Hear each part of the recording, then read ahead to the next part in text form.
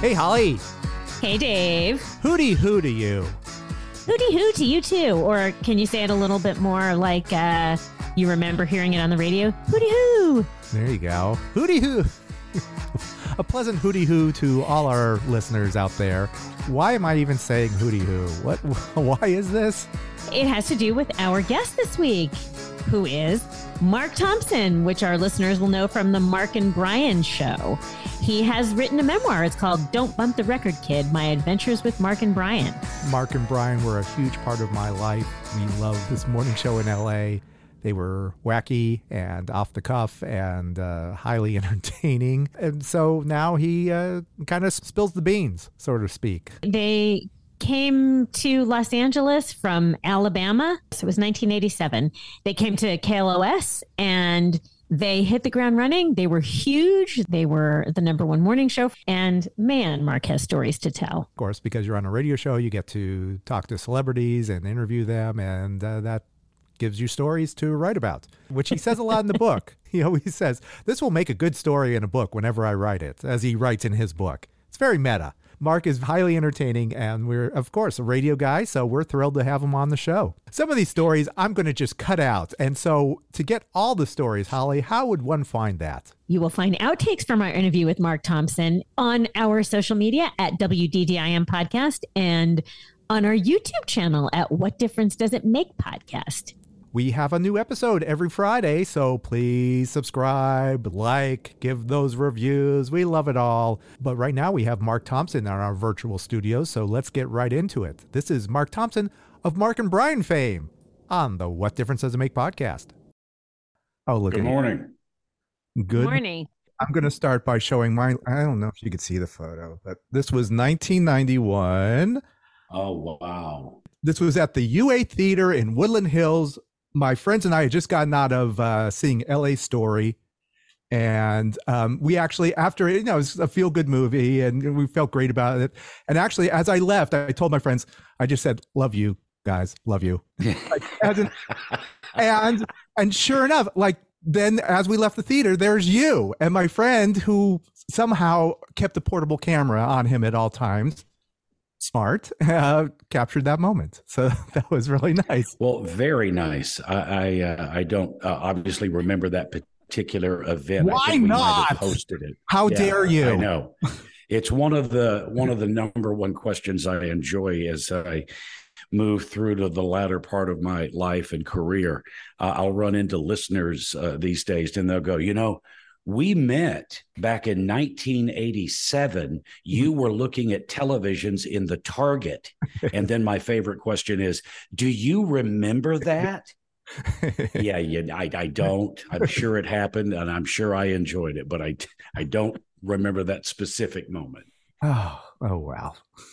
So now you guys with this podcast, you relive and embrace the 80s and some of the 90s. Is that it? Whatever we like to embrace. We'll embrace anything. We call it What Difference Does It Make, basically, because if something catches our attention, like Mark Thompson has a book out, it's like, oh, yes, we want him on the show. I'm sure that might have been the same reason, for your show as well. When I saw that, I did 2 basic formats of music in my radio career. The first was top 40 until 87 when I moved to Los Angeles and I worked on a classic rock radio station. But in the 80s, primarily from the beginning of the 80s until 87, I was doing top 40. I was doing afternoons at Y102 FM in Montgomery, Alabama, and it was a hot top 40 radio station. Only the best music. Y102. And FM in the South, it's not the case in LA, but in the South, we had 100,000 watts. So we covered Nice. 4 states. And at that time, when I got to Y102, it was 82 when I was there until 85. And Michael Jackson could not have been hotter. Hall & Oates, Elton John, Stevie Wonder to a degree. But then you got your fun Kaja Gugu.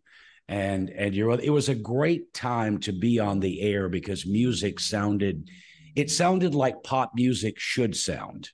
And I did enjoy going to work each day. When we arrived in LA, the big act in town as far as morning radio was Rick Dees. And at that time, Rick had been on the air for about 8 years. And the entertainment business is unlike many, but in the entertainment business, you know, you can be hot for a while, and then people's, just like anything, people have heard it and they're ready for something different. And, you know, Rick was the greatest setup punchline guy I ever heard as far as morning entertainment. He had the best writers, the best voice actors, the best.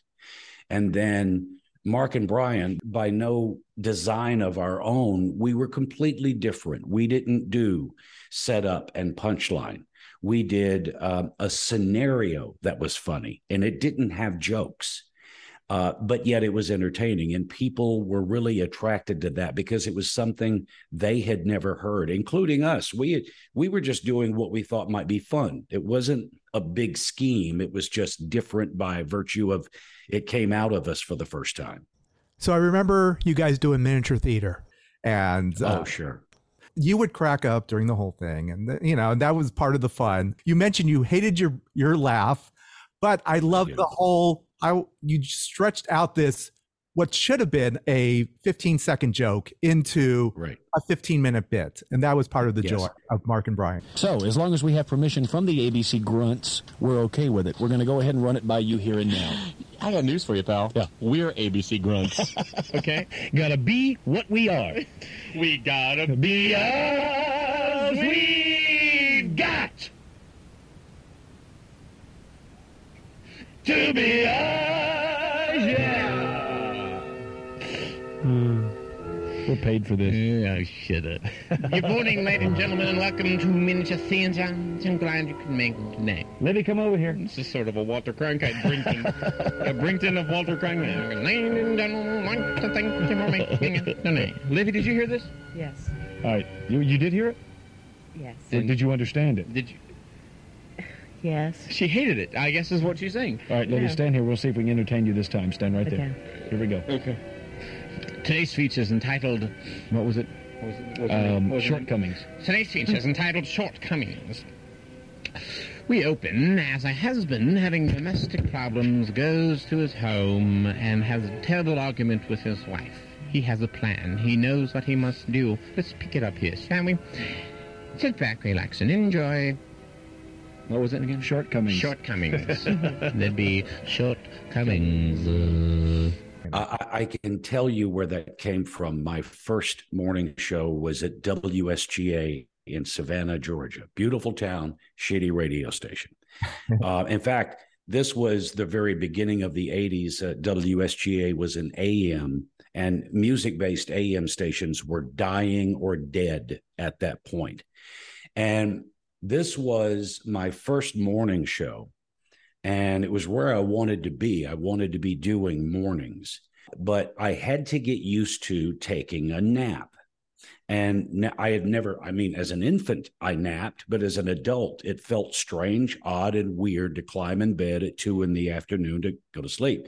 And I just couldn't get sleepy because it wasn't a part of my chemistry. And the local PBS station would play Masterpiece Theater on television, which was a 3-hour, drawn out thing of theater. And it took forever. And so I thought they really, they could put this in 2 minutes. They just cut out all that crap and got right down to it. They could do that. And so the concept of miniature theater was born, where we would take the piece and just shorten it and give it to you in 2 minutes or 3, which turned into 15. It was a lot of fun because we played the classical music and Brian had a wonderful voice for it. And you're right, we would take a joke and then present it in a theatrical way with our noses stuck up in the air. It's the opposite of you grew up with Top 40 radio, which is basically don't bore us, get to the chorus. We want these 3-minute songs, bang, bang, bang. We want to play all these hits. Like, I'm sure, you love Michael Jackson. I'm sure you played him every 40 minutes, no shorter or no longer. We need to play Michael constantly. When Thriller came out, it was 3 to 4 songs an hour of his. It seemed you couldn't lose by playing Michael Jackson. It's true. But it was also, as a radio personality, it was one of the battles that I fought early on, in that the clock, the format, those of you that don't know what that is, it's literally on a piece of paper, the face of a clock drawn out. And it showed you at 5 minutes after the hour, you play an A song, follow that up with a recurrent, follow that up with a C, back to an A. And that was the format. And I had to fight management of the radio station to, I don't want to play 12 songs an hour. I want to play 8 and try to be funny, try to be a personality, take calls. And I need more time than 30 seconds to speak. And it was a battle at the beginning. But once they started to see the ratings climb, they were a lot more amenable to me not playing that many songs. They encouraged well, go ahead, do your fun thing. They seem to be liking it. And the other thing that really I never understood, and it still happens, not only radio, television, in any form of entertainment. At one point, I had some heat as a jock. And so I would get hired at this new job and I would go. And yet they hired me because of what I was doing. But then I would get there and they didn't want me to do it anymore. And so that was when the idea of having a contract and having lawyers, so it would be completely spelled out. This is what I do. If you don't want that, then don't sign it and don't hire me. Did you ever have a consultant try and rework what you were doing? Yeah, later, for Mark and Brian, when we hit the air in 87, well, it started in Birmingham in 85. We were number one very, very quickly. And when you're number one, you don't take meetings. You don't talk to anybody who can tell you how to do it. What are you going to tell me? I'm number one. There's nowhere to go but down. It's when we went down, when we were no longer number one, that you take those meetings with people that supposedly are going to help fix the problem. And it goes back to what I said to you guys at the top of this. There wasn't a problem. We were still doing the very same thing that we had done from day one. It was simply that people had heard it and they were ready for something different, something else, something new. Were you looking to, I don't know if evolve is the right word, but just kind of, okay, we've talked about these topics. What else is you mentioned like you had a 40-year-old man with a family as your ideal listener. That's kind of, radio programming 101, like who is listening? So did you kind of ask that question as you moved along? Like, who is this guy and what is he into now? We're older. This 40-year-old man is still 40. Now, is that something? I get your question. I as an individual, and therefore my participation in the radio show changed as I changed, because I was always very big on sharing stories from my life, especially, and you brought my imaginary guy up, and I'll explain that. The audience that classic rock goes after is the demographic is men 25 to 54. So I went right in the middle. My guy's 40. He's probably married and he's got a couple of kids. More than likely, he works a blue collar job. He's a roofer. He lays bricks. He drives trucks, whatever it may be. But the one thing that he and I have in common is that we're both idiots and we're afraid of our wife. And so whenever I did something stupid involving my kids that I tried to keep my wife from learning about, that would be a story that I would tell. The story had to be about 2 minutes. It had to have a beginning, a middle, and an end. And when I told that story, I told it to that guy. And I can't tell you how well that worked, because to this day, when I meet somebody, they will recite some dumb thing that I did and just crack up. And they act as though we're best friends, which I love that. I'm glad that they feel that way. I, of course, have never met them. And in some cases, don't even remember that particular story. I think the evolution of myself, as I said, as I grew as a father and a husband and a person, I made sure that the show reflected that growth in me. whether that be positive or negative, whatever the case may be. But the show itself, the kind of comedy that we enjoyed doing, the kind of thing that we brought early when we first got to LA, I don't think that changed. In other words, maybe a consultant might have said, you need to get back to quicker jokes, do the punchline and the setup and the punchline, do that stuff. And it wasn't who I was, and it wasn't what I wanted to be doing. So we did a variation of the same base of program, but as a person, I do think I grew and shared those things, because the thing about radio, the thing about any form of entertainment, Johnny Carson once talked about this. Real life continues to happen. And, it was very important that Brian and I be on the air every morning at 6 a.m. and do it until 10. But in real life, I buried my sister, my mother, and my father in an 18-month period. And they were all the way back in the South, so I would fly and deal with a funeral of the people who raised me, and then fly back to LA, go on the air, and try to act as though everything was fine. But I didn't do that. I talked about how difficult it was to do what I just did. And I was emotional at times. And that was what I meant by sharing my life with these people. I found it to be very important because I didn't have a choice. I am not in the mood to come in here and tell jokes. So I'm going to tell you what I've really been doing. And I've gotten a great reaction because as I was going through these things, so have they, or they will, or they did. And they related to that. And I think liked the fact that I would be that transparent with them. Our job was to go in and have fun. We once had a guy ask us, he called, and his question was, so do you have like a job in the afternoon or something? And we said, well, no, why do you ask? He goes, well, they don't actually pay you for this, do they? Because to him, it sounded like this giant party, which is good. That's what we wanted. But we were highly compensated for what we were doing, sir. So listen, thank you for asking. No, I don't have a paper route. I do just this. Yes, my job in the afternoon is to prepare for tomorrow's show. I talk about that in the book as well. I find that with any form of business, no matter what it may be, the very single hardest thing that anybody can do is to be consistent. And I said it in the book. It does you no good as a radio person or as a banker. It does you no good to be great on Tuesday and mediocre on Wednesday. You need to be great every single day. And there'll be changes in each day, but that's what life is. And I had a system that I followed. And that system began the moment I got off the air for that show.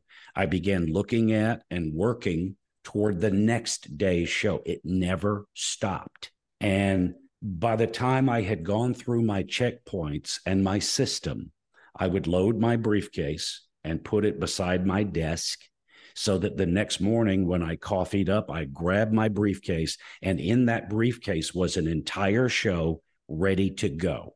I was never not ready, because the nightmare for me as a talk radio personality, even though we were on classic rock, we didn't play music, we just talked.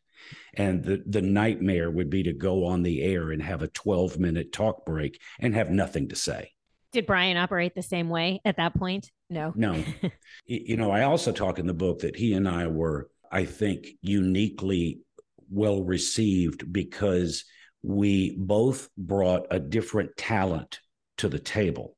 I was a seasoned radio entertainer. I came from radio. And so I knew how to put together, prepare, and present a radio program, entertainment-based, and I knew the ins and outs of how to do that. Brian had no knowledge of radio. The first Mark and Brian show was his first time to ever speak into a radio microphone. So his system was like he primarily did the voices on the comedy bits that we did. So he would come in and pour over that script. And while I was doing the other parts of the show, he was pouring over that. And, at one point I kind of got to the point of, hey, dude, that comedy bit's going to last 4 minutes. I've still got 3 hours and 56 minutes to kill over here. Help me out. But the fact of the matter is we each had different talents, but when those talents came together, the sum was greater than its parts. Talking with Mark Thompson of Mark and Brian fame. He has written a book, Don't Bump the Record Kid, and we are going to bump him right now and take a break. Hello, Pantheon podcast listeners. Christian Swain here to tell you more about my experience with Raycon earbuds. Our family now has 3 pairs of Raycon earbuds around the house, and my wife just grabbed a pair of the Headphone Pros to replace some headphones from a company that was double the price. And yes, she loves them. Now, if you haven't pulled the trigger on a pair of Raycons, or even if you have, but you're in the market for another pair because they're just that good, well, now is the time to check them out, because they just launched their upgraded model of the best-selling everyday earbuds. With Raycon's upgraded everyday earbuds, now you also get active noise cancellation, ergonomic design, and multi-point connectivity that lets you pair with 2 devices at once. New quick charge function, 3 customizable sound styles, plus awareness mode. Available in a variety of vibrant new colors to complement any and all skin tones. I even have a pair of earbuds in a cool green color. I have tried just about every earbud known to humankind, and these Raycons are fantastic. Seriously, if you've been wanting to check out Raycons, there truly is no better time. You're going to ask yourself why you didn't check them out sooner, and Raycon offers a 30-day happiness guarantee. So what are you waiting for? Go to buyraycon.com/Pantheon today to get 20% off your Raycon order, plus free shipping. That's right, you'll get 20% off and free shipping at buyraycon.com/Pantheon. buyraycon.com/Pantheon.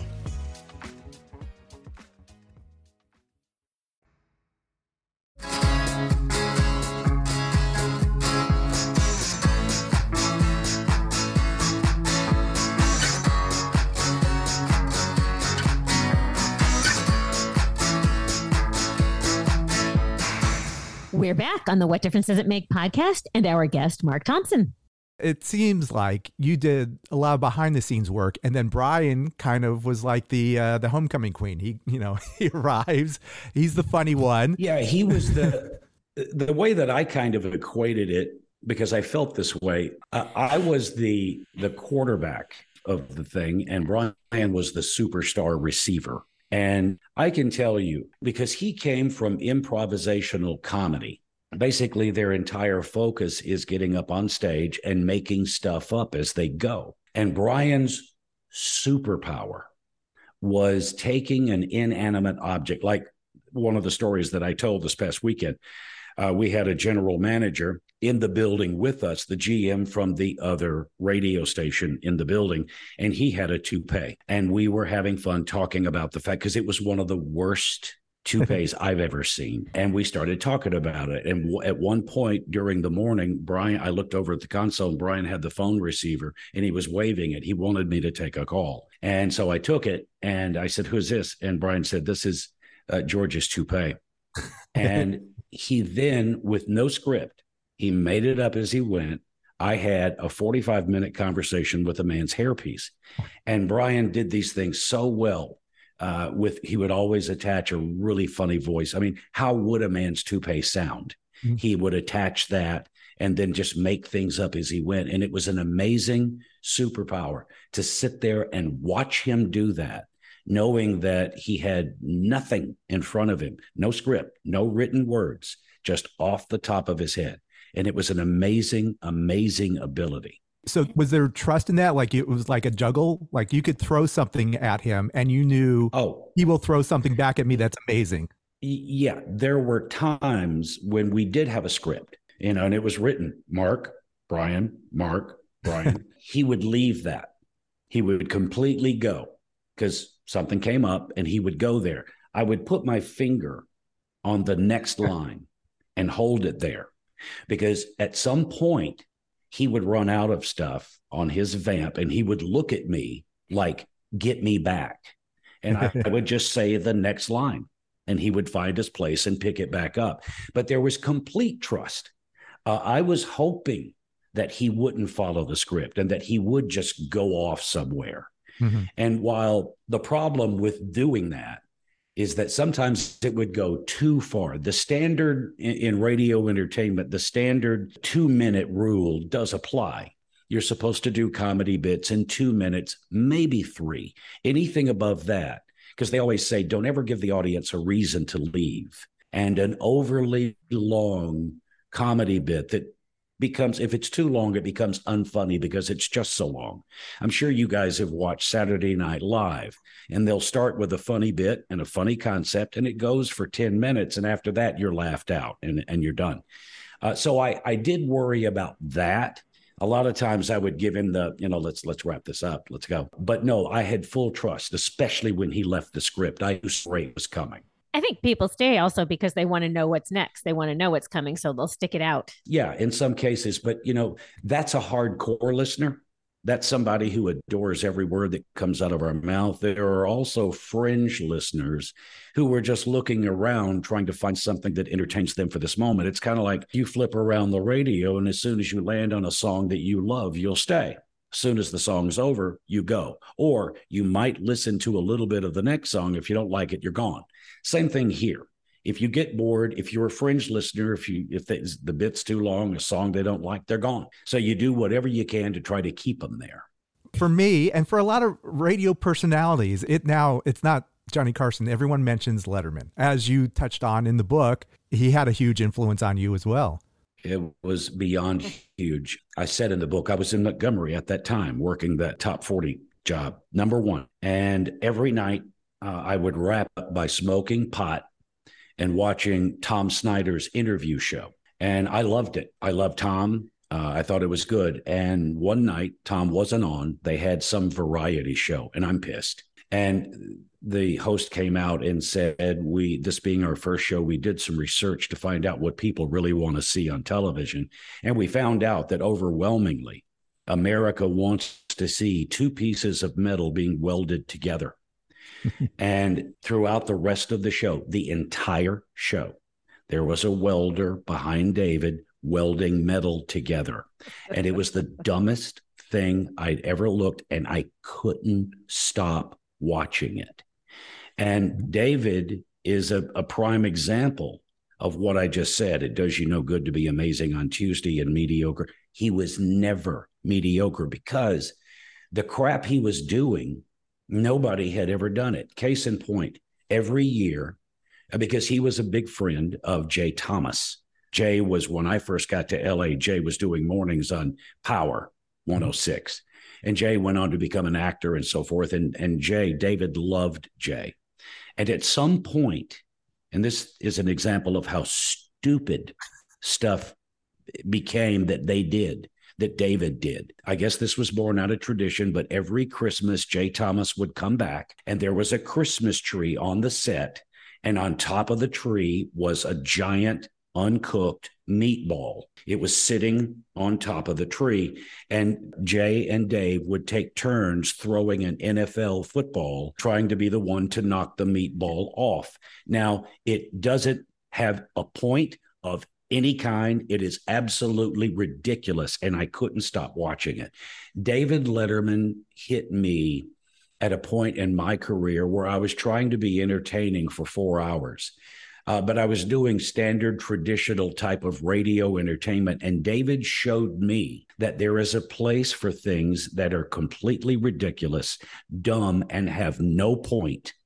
But as long as you think it's funny, then the audience will pick that vibe up.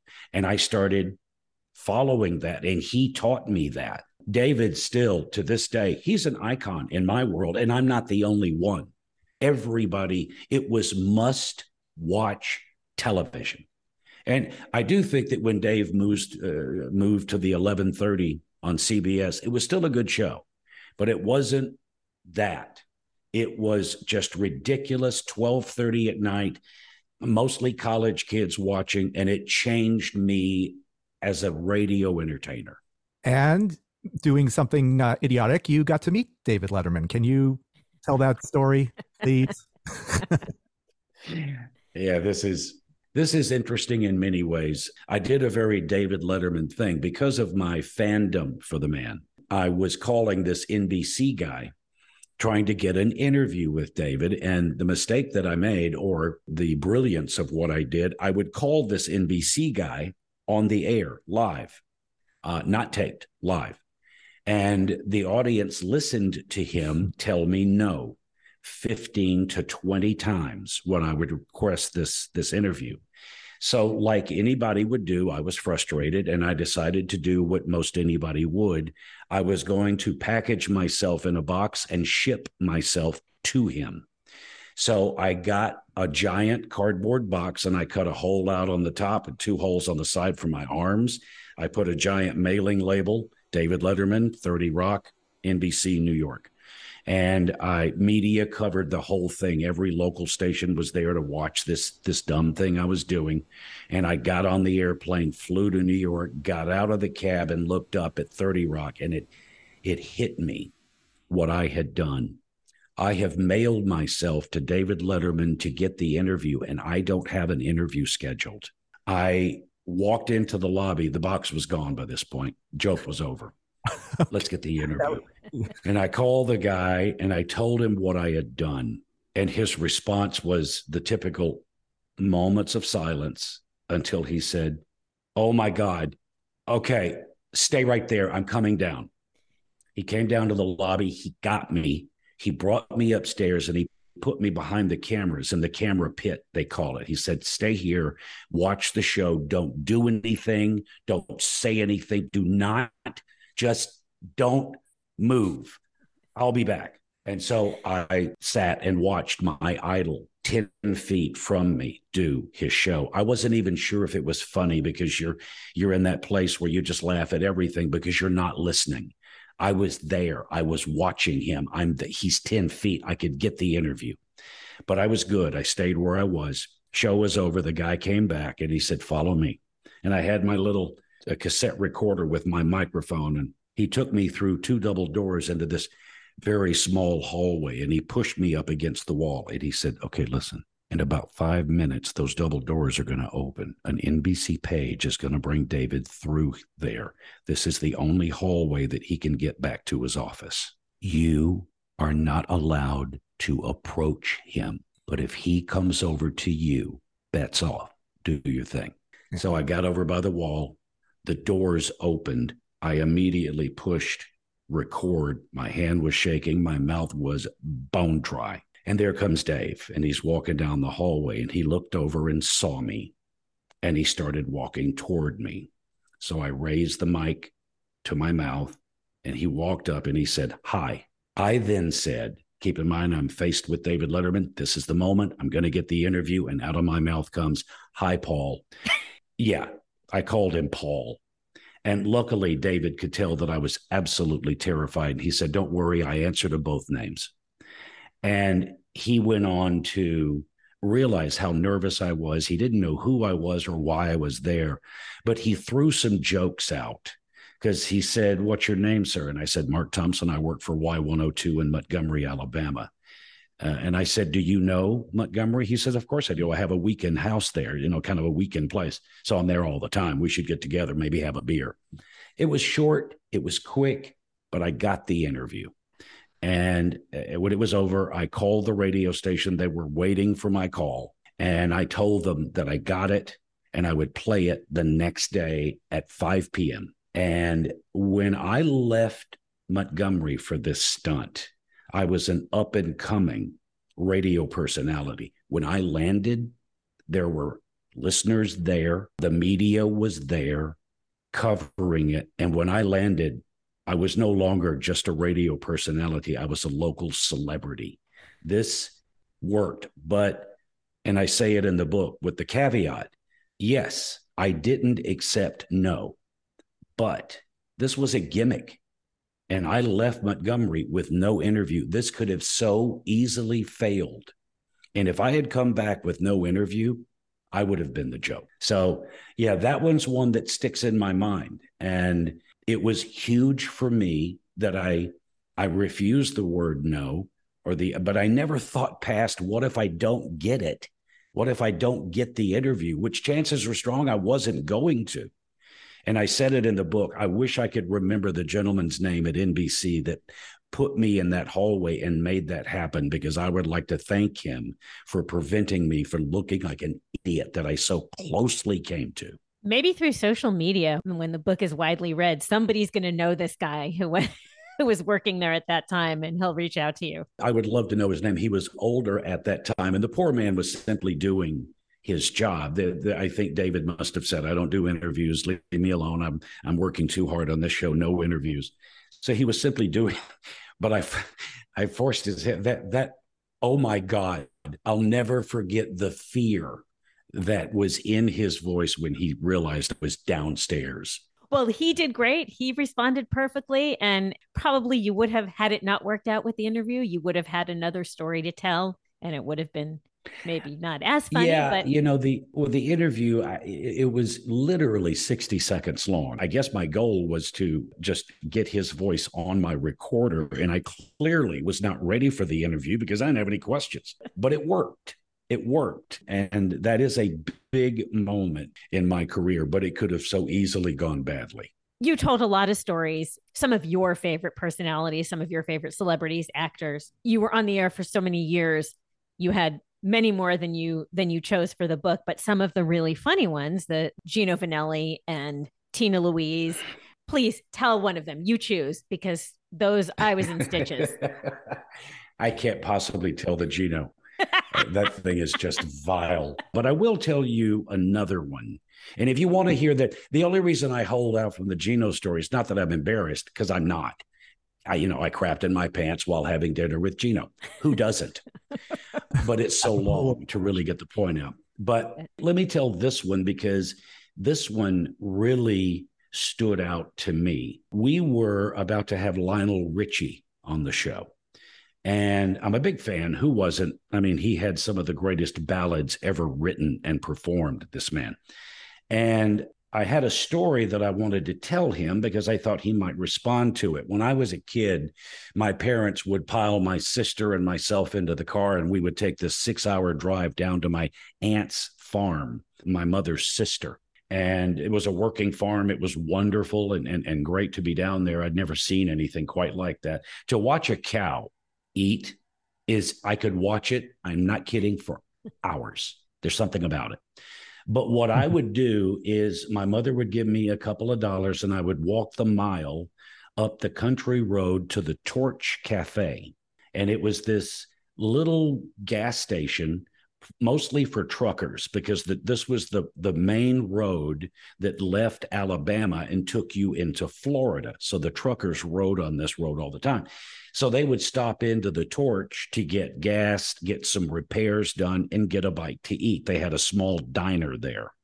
And I would go up there and I would sit in the only corner booth they had, and I would eat a cheeseburger, fries, and a Coke and watch the truckers drive by. And Lionel was there on the show. He did 2 hours.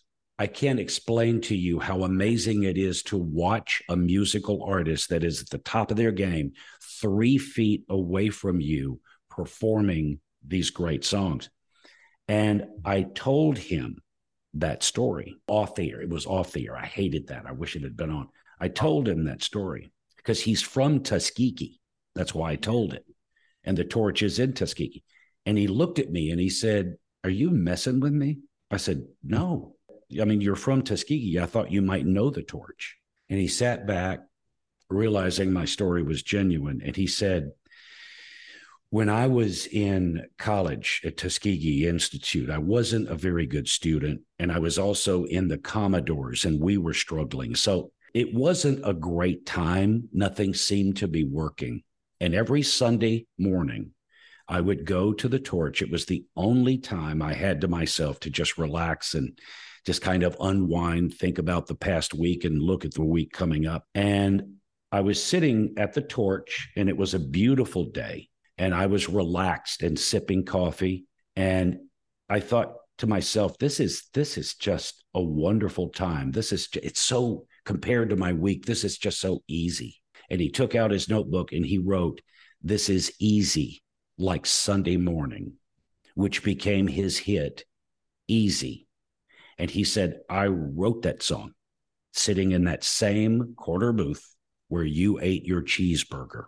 I could have never known that would have come out of his mouth, and I was pissed that it wasn't on the air. But those are from his mouth to my ears. He did. And that was one of the greatest stories I think I'd heard, and it wasn't on the air.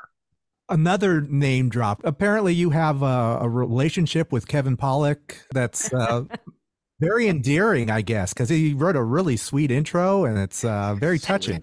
Sweet. I've never seen a guy write the foreword to a book and he talks mostly about himself. That's very Kevin. It's look, it's hard to put into words. Kevin and I relate on some level, and I don't even know what it is. Kevin is labeled as one of the greatest 100 stand-ups in history. And the guy is amazing and mesmerizing to watch him do. In fact, one night I went down the rabbit hole on YouTube and I stumbled across a vintage clip of Kevin doing stand-up back in the 80s. And I was cracking up at how good it was. And then I realized, this dude's my buddy. You tend to forget when you're friends with someone how good they are at what they do. But Kevin is one of those guys that I can call him at any time, day or night, for whatever it is, and Kevin will be there. He'll bitch about it, but he shows up. He's a dear friend, and I've also done this with him before, and maybe comedians do this, but I would call him and I would be in the middle of building something, like a little thing I wanted to do, whether it was on the radio or a live thing. And I would call him and I would run it by him. And he would say, okay, I like the beginning and the end. The middle is crap. Let's work on that. He would spend 5 minutes, give me 3 or 4 punches. I would finish it up, done. And that's really who he is. Kevin loves the art of laughter. And I have picked his brain on many. But my grandest times with him are just sitting around chatting about life and things and whatever. And for the record, and if he ever denies this, he's lying. Kevin and I have known each other for 30 years, and we have gone to dinner maybe 100 times. Kevin has never once paid. And he doesn't even do that fake reach for his wallet like he's going to pay. We both know he will not pay, period. Well, you have an understanding. That's good. Yeah. It wasn't verbal. I never agreed to shit. He just doesn't pay. Apparently, it was a game of chicken. The check is there. You're both staring at like whoever reaches for it first is going to pay for the rest of their lives. I tell you what, for you, I'm probably going to go at some point this month. I'm going to go down to this wonderful, you may know it, Nate and Al's, a deli in Beverly Hills.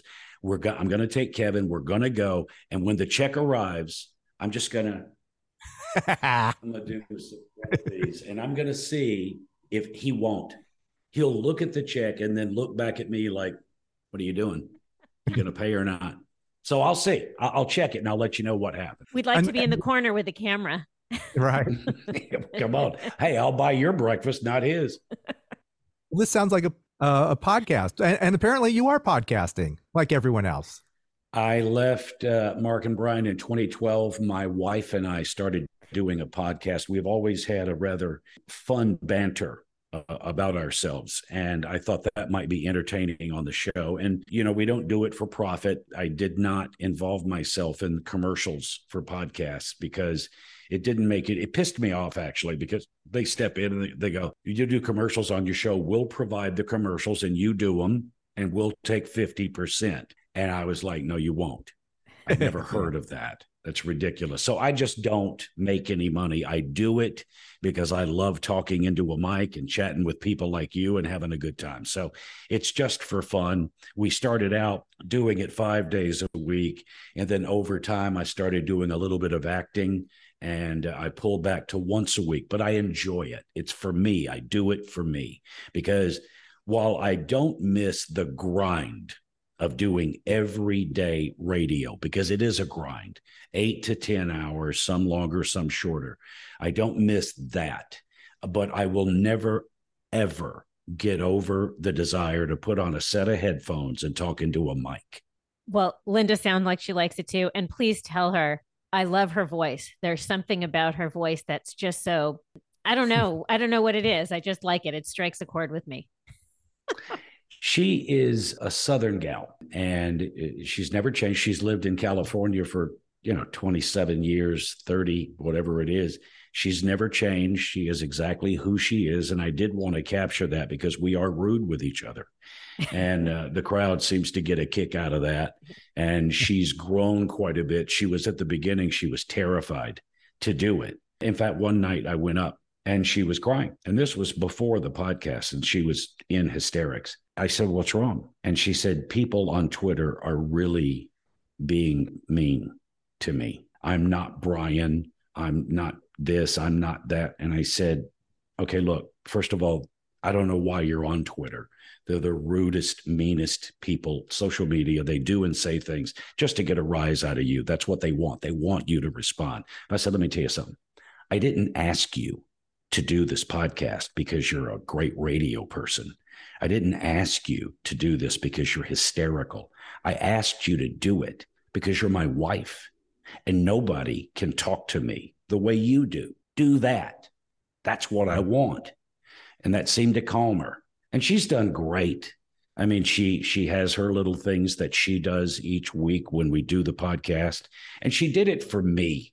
That's the most endearing thing. I was leaving and I still wanted to talk into a mic, but I'm like you guys, I got to have somebody to talk to. And she did it for me. And so I immediately just calmed her down, saying, "Nobody's asking you to be those people. I'm asking you to be you. You do that and you'll be fine." The only time I get pissed at her in the middle of a show is when she's got her face glued to that chat room we have, and she's looking to see what people say, and she's not even listening to me. But yeah, we do it because we enjoy it. We have a good time with it. At KLOS, you had the Mark and Brian giveaway. You got on the air. They got like some crappy gift. What were some of your favorites? For some reason, I remember they were crappy and they made me laugh, but I can't remember one of them. Oh, I remember quite a few of them. Yeah. We would do things like the Mark and Brian shoehorn, which was a cheap piece of plastic that helped you get your shoe on. We would give the Mark and Brian beanie weenies. We quite literally went to the grocery store, bought cans of beanie weenies and popped a Mark and Brian label. That's how shitty they were. But out of all of them, the one that was the absolute must-have for listeners was the Mark and Brian Christmas snow globe. It was these two little shitty characters. It was Mark and Brian inside a Christmassy scene, and you shake it up and the snow goes everywhere. People would sell their kids to get one of those. And our idea came from David Letterman. Do either of you remember at the very beginning of David what he would give people who came on his show? No. Not coming to you? No. He would give them the David Letterman late night sponge. It was this little bitty block. It was about this big. And if you soak it in water, it becomes this giant sponge. I thought that was so stupid and so ridiculous. That's why we did that. And for those that bought the hardcover of my book, we only made 5,000 because that's all the paper we could get, that thicker stock paper. We made 5,000. They sold out, and each of the hardcovers came with the bookmark/ruler. And it's very Mark and Brian. So, because I did research, you may not believe this, absolutely true, 100%. Whenever the majority of people are reading a book, they get the urge to stop reading and measure something 6 inches or less. And so I put that ruler on the back of that, and it's the holiday edition too. But what made it work is that I said, and I meant it, the only way to get the bookmark/ruler is with the hardcover. And I kept my word. I've got so many people offering crazy amounts. I said, no, I told you, if you want the bookmark, you got to buy the shitty book. So that's the only way people could get it. And it sold out in days. Congratulations on that. You're self-publishing. I mean, I'm doing all the work. I want all the money. Yeah, Right? I appreciate that, Dave, because I was shocked. When I was writing the book, my plan was to submit to publishers and hopefully get somebody to say, we would like to publish your book. That was the plan. And then I read on the internet something that absolutely shocked me. The average deal that an author gets, like you guys, if you wrote a book and you were lucky enough to get the call, you as the writer get 7%. The publisher takes 93%. I'm not going to give anybody 93% of anything ever. I would rather not do it. I mean, I've never heard anything so just blatantly robbery. And so at that point, we self-published. And it has been a wondrous learning joy for me. Those of you that are interested, the hardcovers are gone. We sold them all. We do have the soft cover, or as my redneck wife keeps saying, the paperback. we have the ebook for sale, and then the audiobook is what a lot of people are after. I narrated it. We scored it with music in places. When I'm telling a story, like Donny Osmond was our very first in-studio guest, and we had an earthquake. And Donny, to calm all the girls, he sang on this keyboard, "Go away, little girl." We dropped that clip into the book. We do that several times. So you simply go to myadventureswithmarkandbrian.com, make your order. 100% of the proceeds from this book goes to the rescue and welfare of animals in Southern California. Beautiful. Wow. Having read the book, I still want to hear you narrate it, because the stories, I can hear you in my head I heard you as I was reading the book, but I definitely had to listen. Well, I will tell you, Holly, the one area when the producer and the engineer I finished it, and they both said to me, my God, as you were recording that story, I could hear you go there. You actually were there. You went there. And so, Holly, you read the book. It's the story of when I gave Brian the birthday gift of being Bozo the Clown for a day. That is the single most entertaining thing I've ever witnessed. And apparently I went there as I recorded that part of that book. I relived it. I envisioned it. It was a part of me in that moment. So that story is there. And the music director scored it with the funniest music you've ever heard. It's all a part of the audiobook. The audiobook we're very, very proud of. We've taken all of your time. Can I end it with a hootie hoo? Where did hootie hoo come from again? Please tell everyone. Hootie hoo, I am the biggest fan of the old Andy Griffith show. And there was an episode where they were looking for the bad guy. He had busted out of jail. And so Gomer and Barney had gone into the woods down by the lake to hunt for the bad guy.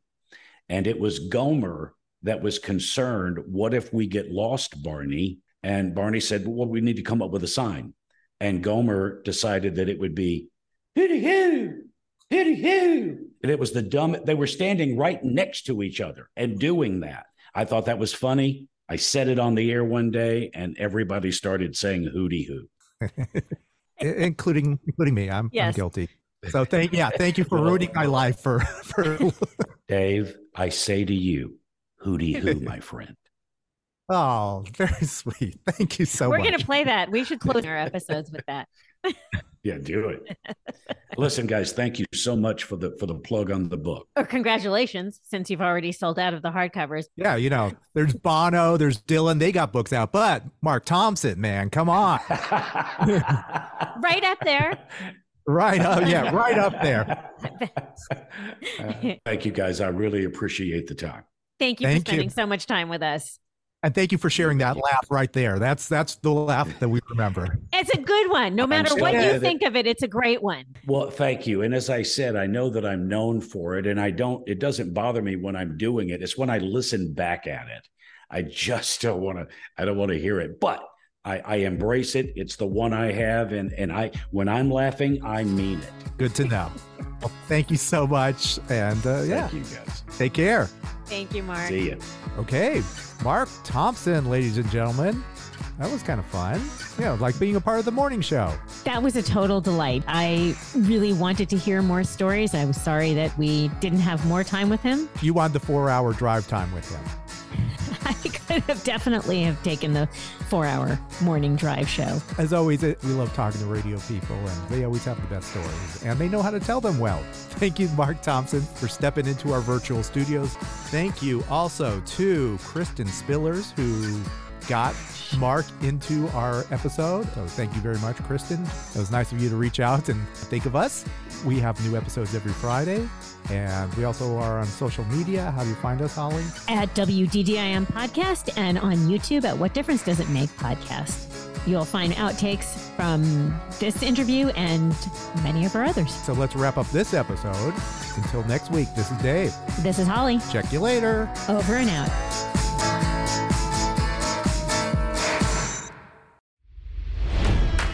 It's NFL draft season, and that means it's time to start thinking about fantasy football. FantasyPoints.com features industry-leading experts and prognosticators using proprietary hand-charted data to help you score more fantasy points. FantasyPoints.com is the place to go for whatever kind of fantasy football you play. Whether you play fantasy football, daily fantasy sports, or do a little bit of everything, Fantasy Points has the meticulously researched content to guide you to victory. And why wait for the fall? Fantasy Points also covers the new spring football league, the UFL. Join the guru, John Hansen, Scott Barrett, Joe Dolan, and other massive names in the fantasy football universe with an exclusive offer. Use code Pantheon for 15% off any Fantasy Points package, including the all-in package, with access to every article, tool, and data nugget that Fantasy Points has to offer. That's FantasyPoints.com and code Pantheon for 15% off at Fantasy Points. FantasyPoints.com, code Pantheon. Score more fantasy points.